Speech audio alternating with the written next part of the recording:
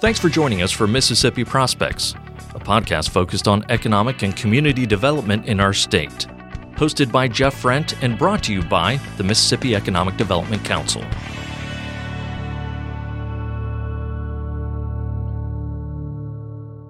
It's difficult to make forecasts, especially about the future. This quote, attributed to both Mark Twain and Yogi Berra, both are worthy of attribution there. But regardless of the origins of this quote, the meaning is clear. Predicting the future is not an easy game. But making data-based predictions based upon trends and careful observation certainly up your success rate of accurate prediction. Jim Carroll is one of the leading global futurists, trends, and innovation experts with a massive global blue-chip client list such as NASA, Walt Disney Corporation, PGA of America, Siemens, and Lockheed Martin, just to name a few. Now, over the last 25 years, more than 2 million people have shared Jim's insights with his events on stage. Jim's global client list gives him a front row seat to the high-velocity change occurring as disruption comes to take hold of every industry and every organization, including economic development. With this insight and the customized research he undertakes for every engagement, Jim helps transform growth-oriented organizations into high-velocity innovation heroes. Welcome to Mississippi Prospects, Jim Carroll. Thank you. Looking at Mississippi, we are a major manufacturing state and highly focused on economic development. A lot of our recruitment efforts are focused in the manufacturing-based sectors. Approximately 12% of our workforce is engaged in manufacturing. So what types of trends, Jim, are you seeing in the manufacturing sector today? You know, we got to start right with the big picture. You know, I often use a quote on stage when I'm with manufacturing groups, and it's this. We're in a situation in which companies that do not yet exist will build products not yet conceived, using materials not yet invented, with methodologies we can barely even dream of, and selling them in a business model which, you know, we're barely even figuring out. I mean, that's the reality of what is going on. You know, things are changing so fast in manufacturing. There's no way that we can presume what we are doing today, the skills we have today, the methodologies we are using, the materials we have in place, or even the products we're putting out there are going to be anything like what they're going to be tomorrow. I mean, that's, and I use that quote a lot. And, you know, a lot of folks in the room are shaking their heads and agreeing because I think everybody's seeing the very fast-paced trends which are sweeping this sector. So where do you look to pick up on these types of trends of where everything is heading if it's based essentially in the unknown today? Well, you look at, you know, trends which are evolving today. Take 3D printing. I mean, it's something that seemed like, you know, crazy science fiction-like stuff 10 years ago.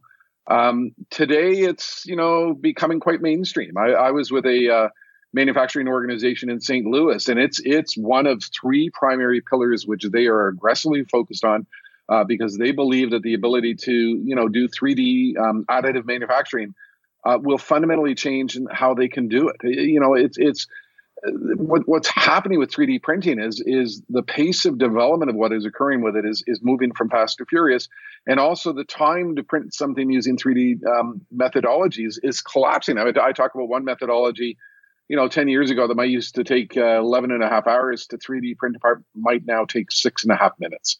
So there's a lot of trends out there. There's a lot going on. And it's by, you know, looking to and understanding those trends that you can manage to figure out where we're going to be in the future.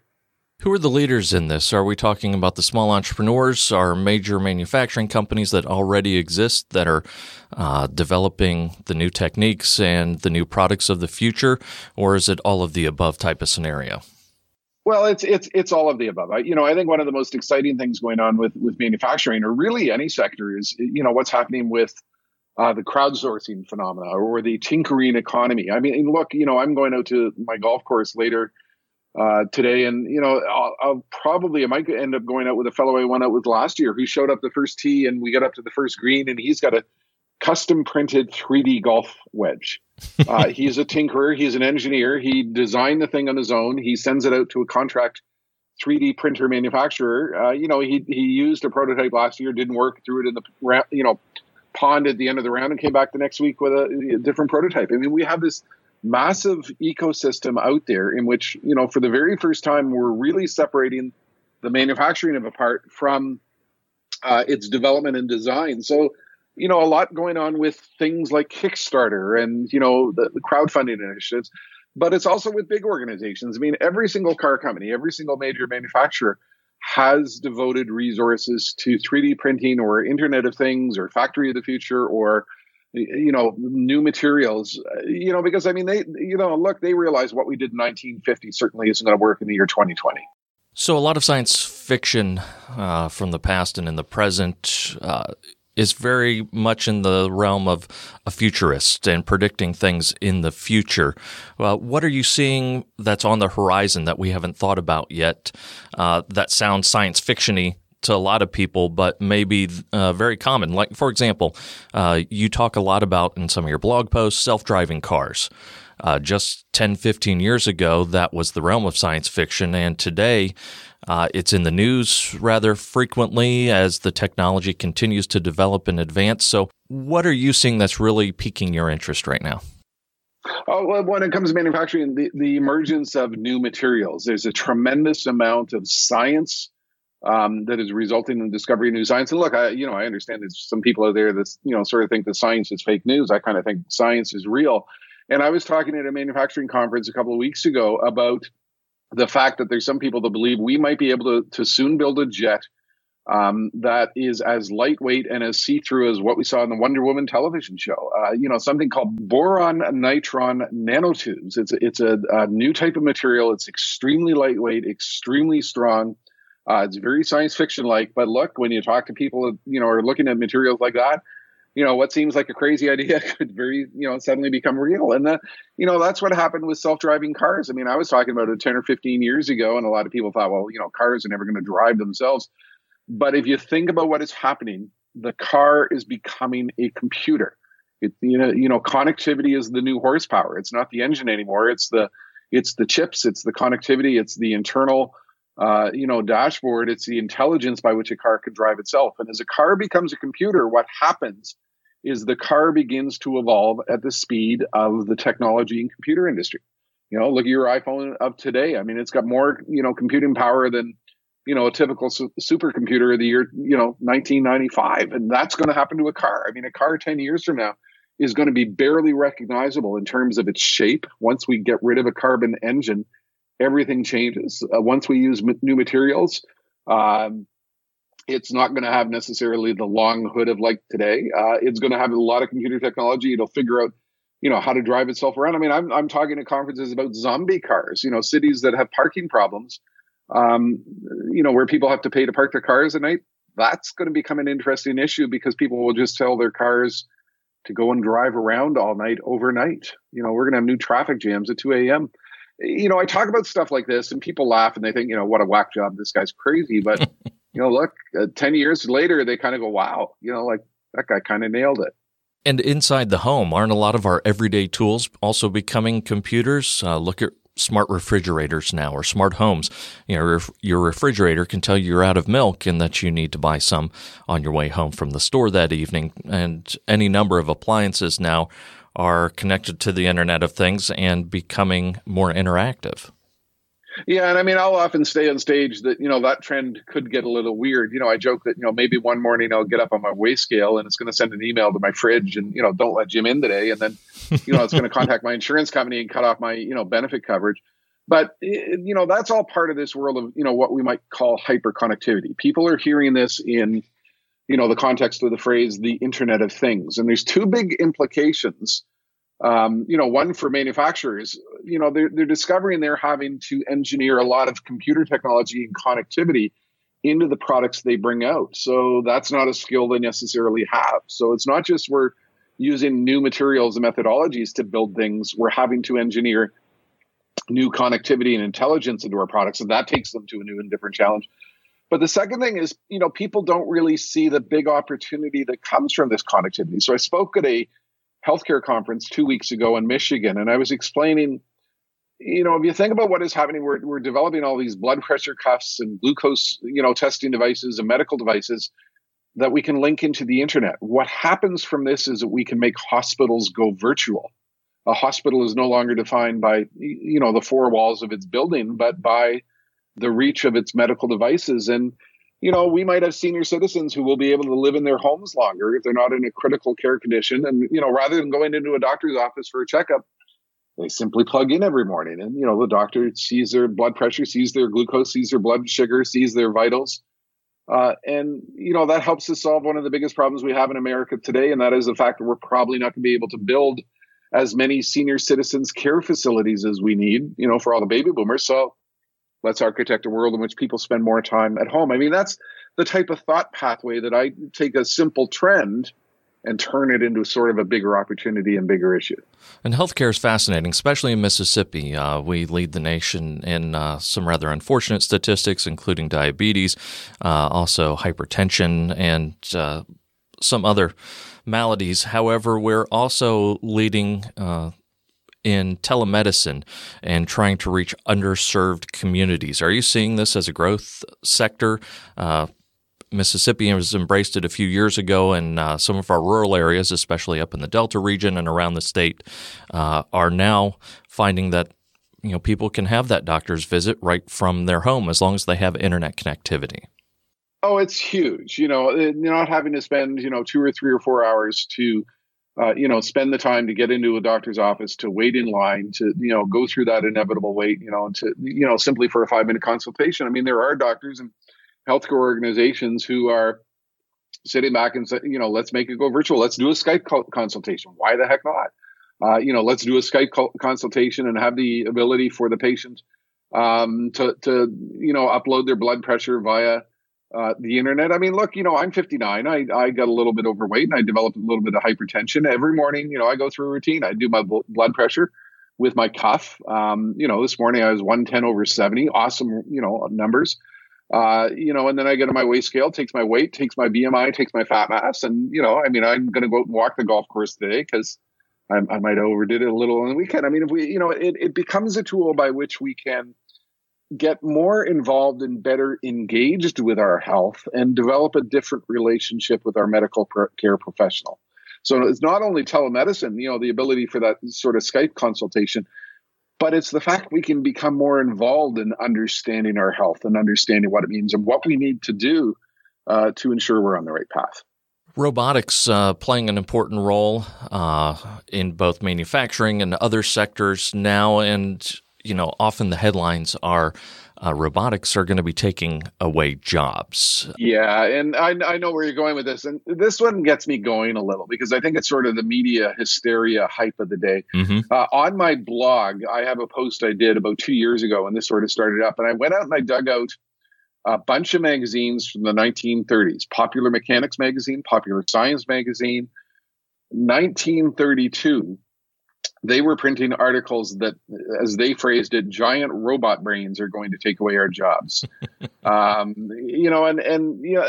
think any new technology comes along, people like to hype the hysteria. They like to, get a little carried away in terms of the downside. And what people don't do is they don't focus on the upside. Look, there's a lot of new jobs and a lot of new opportunities, which are emerging. I go out and I talk about in the agricultural sector. Yeah, sure. There's a lot of automation that is coming about. But what people aren't talking about is the fact that a very real trend is we're figuring out how do we grow products in urban centers inside cities in towers. It's something we call vertical farming. It's a very real trend. And there's the emergence of a new career of people that we call vertical farming infrastructure managers in the world of healthcare, robotic therapeutical pharmacy managers. That's a trend that is emerging. Yeah, we're going to have, a lot of medical device connectivity in healthcare, but we're going to have the emergence of new jobs of people who are monitoring, how well that stuff is working. So what people are doing is, I think they're putting sort of hype and hysteria around the issue of robots taking away our jobs. What they're not doing is they're not talking about the new jobs that are emerging. And I think the secondary thing, and this is kind of sad, is we're not doing enough to reskill our workforce. And this sort of goes to, I think, a little bit of the heart of the situation in the U.S. today. I mean, there's a lot of folks who think that, look, we can pass some laws and put up some walls and go back to the world of manufacturing it was in the 1950s and bring jobs back. It's not going to happen. The new jobs, there's no shortage of jobs in manufacturing. They're all very highly skilled. They involve advanced skills. They I was with one manufacturing company and they said, it's almost as if the people running our machines today need to be able to do trigonometry in their heads. So what we aren't doing is we aren't doing enough to reskill, retrain our workforce so that they can do these new jobs which are emerging. And I find that kind of sad and I find that kind of tragic because you do have a group of people who think we can wave a magic wand and go back to 1950 and, the Flintstones and all is going to be good. Ain't going to happen. Well, you've teed me up, and what a great segue into what I wanted to address next, and that is workforce. It's really the hottest topic today in the economic development community. About 5 to 10 years ago, you'd be recruiting a company, and one of the first things they would ask is, what type of incentive package do you have for us? Today, it's, do you have the workforce that can do the job that we need done, regardless really of the industry? Today we partner with our community colleges. We understand that a 4-year degree is not always necessary. We work with our corporate partners to customize training programs and focusing on in-demand skills like coding. But is that an outdated model now? Do we need to be thinking bigger, earlier, faster? How does this model need to change in order to keep up with things, like a workforce that is not qualified? I don't think you need to change the model. I think you hit the nail on the head. You need to do it faster. I've always liked community colleges because they're sort of the mindset that, well, what are the skills we need, a month from now? Cool. Let's develop a course to, make sure we can get the corporate sector that. It's the fact that trends are coming at us so fast, so quickly that we've got to speed up the pace of, identifying those skills and training those skills and getting those into the workforce. But I think there's also a lot of innovation that we can do with the corporate sector as well. I mean, I was with this company in St. Louis. They manufacture what are called rail bogies. So that's the undercarriage of rail cars. And, I did a tour of their factory and they had what, I've come to call it the Xbox, an Xbox room. And they basically had, a room full of all the latest cool technology, whether it's 3D printing or Internet of Things or various other things, and 4 25-year-old engineers. And their attitude was sort of, well, we don't know what this stuff means, but we know it's important, so you go figure it out and do it fast. And I think that's a viable model. I think that, we're sort of in this world in manufacturing of what I call rapid prototyping. It used to be we would design a product, we'd commit to the product, and that's what we would bring out. Well, we're now in this new world. Let's design it. Let's try it, see if it works. If it fails, let's redesign it. Let's redo it. And let's fundamentally change what it is 6 months from now. So it's not just skills, but it's, challenging ourselves in terms of understanding what don't we know and how can we get that knowledge quickly. And I'm seeing a lot of that in the corporate space as well. What are some of those skills? Here in Mississippi, we've established what are called the coding academies. We're taking students non-traditional. They may have just a high school certificate or diploma, not a 4-year degree, though there are some students in the coding academies that do have 4-year degrees, but it's an 11-month intensive, free to them. All tuition is paid through grants to learn coding skills. What other skills are needed beyond just basic coding skills? This concept of rapid prototyping is very, very important, and so much so that I think it's becoming recognized as a very unique career path.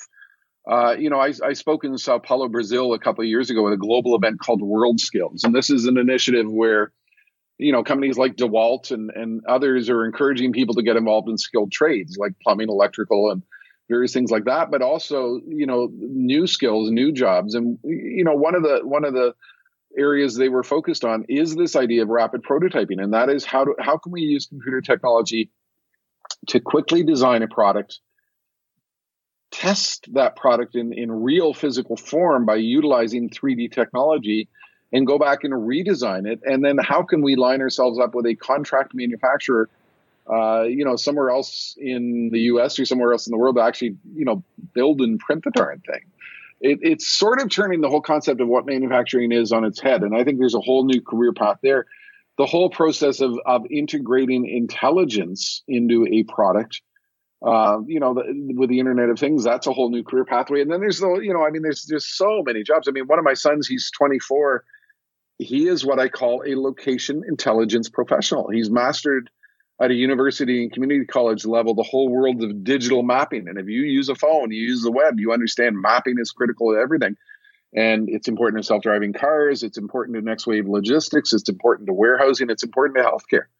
even digital mapping is a huge, massive opportunity. And, I think that's where folks need to focus, is not where the great jobs of 1950, 1970, but what fascinating, high paying, what high skilled jobs are emerging right now and might emerge in the future.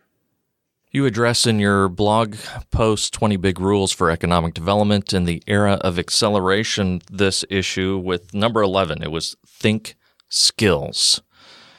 And yes. Often we just think degree. I'm going for a degree. I'm not necessarily really thinking skills. Where does the divide lie there? I still think it's important that, somebody gets some type of foundational knowledge, whether community college or university degree. But it doesn't end there. I mean, I use phrases such as learning is what most adults will do for a living in the 21st century. We've got to develop the ability for what I call just-in-time knowledge, and that's getting the right knowledge at the right time for the right purpose. Look, there's so much change going on, so much new stuff coming at us on a continuous basis. We can never stop learning. And if you get into that mindset, that's an important first step. I think the second thing is to realize that there's always huge opportunities to go back to school, go back to community college, whatever, and get a new degree, get some new capabilities. Take a 6-month course to upgrade yourself. You're never done learning in the context of all this fast-paced stuff. And we're seeing a lot of public and private partnerships that are doing just that, trying to work with corporations, getting buy-in from their end as well, and some equity from them to retrain a lot of their workforce, either with robotics or new skills, coding, whatever is needed. I know that it's occurring all over the state of Mississippi. I'm assuming that's happening really globally, though, right now. Oh yeah, and look, I mean, some countries are doing it better than others. I think Canada, the United States, I think we're falling behind in that race because look, we've talked a good game around it, and we've tried to do things, but I don't think we are doing it as aggressively as we could be. And I think the current climate is maybe causing some folks to lose sight of just how important that can be, because I think we're starting to think wrongly, in my opinion, that the solution to some of these things are quite easy. Put in some tariffs, restrict access to the world, don't let others bring products into the country and stuff like that. And, I think that type of thing does a disservice because it holds us back from trying to align ourselves to the opportunities of the future, which, I mean, look, can never be a good thing. You make another point in your blog post talking about thinking trends and not fads. And I think this is an important distinction for people to be able to understand the difference. Can you explain that to us? Yeah. A trend, 3D printing is a real trend. Crowdfunding is a real trend. What we call blockchain is a real trend. Bitcoin is a fad. I mean, people would have seen last fall that, look, there were people buying Bitcoins for $5,000 and, 3 months later it's $20,000 and they were rich. And, that's just a bunch of goofiness. The underlying technology behind things like Bitcoin is very real, very significant, and it's going to play out over the next 10 to 20 years. But in the short term, we see a lot of, fads that go with it. And how do you determine the difference between a trend and a fad? If it seems too good to be true, it's probably not true. I mean, it always comes down to common sense. We discussed previously in a phone call avoiding defeatism, and that can be one of the biggest barriers in moving either yourself forward or a company forward. How does defeatism play into the model of successing and embracing these future trends? Look, every morning I get up and I take some photo from where I've been on stage somewhere, and I wrap a little motivational quote around it, and it goes out in my various social networks and hits 50,000, 60,000 people. And the one I wrote this morning was this: your attitude towards the future is like running a race. If you already have the idea of defeat in your mind at the starting line, you aren't going to see much success. I think a lot of, what we're dealing with when it comes to the future is all about mindset. Look, it's terrifying. It's complex. It's scary. There's a quote by Ogden Nash that, progress is great, but it's gone on way too long. And, a lot of people just don't like change. They would prefer that tomorrow be like today. I know that it's not going to be. And in your heart, it's not going to be. So why would you set yourself up with a mindset that you're not going to succeed?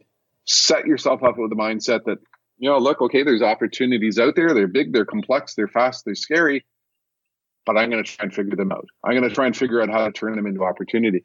And, I think this, might be something which impacts a lot of folks in Mississippi. And I'll talk about, this, with my audience that, look, change our mindset. We can accomplish anything if we set our mind to it.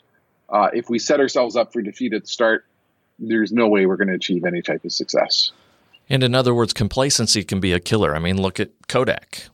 Kodak and Blockbuster. And I mean, the list goes on of failed companies who, saw the future coming as there in, very stark terms and, didn't adapt to it. The future, another phrase I often wrote, the future is going to happen whether you like it or not.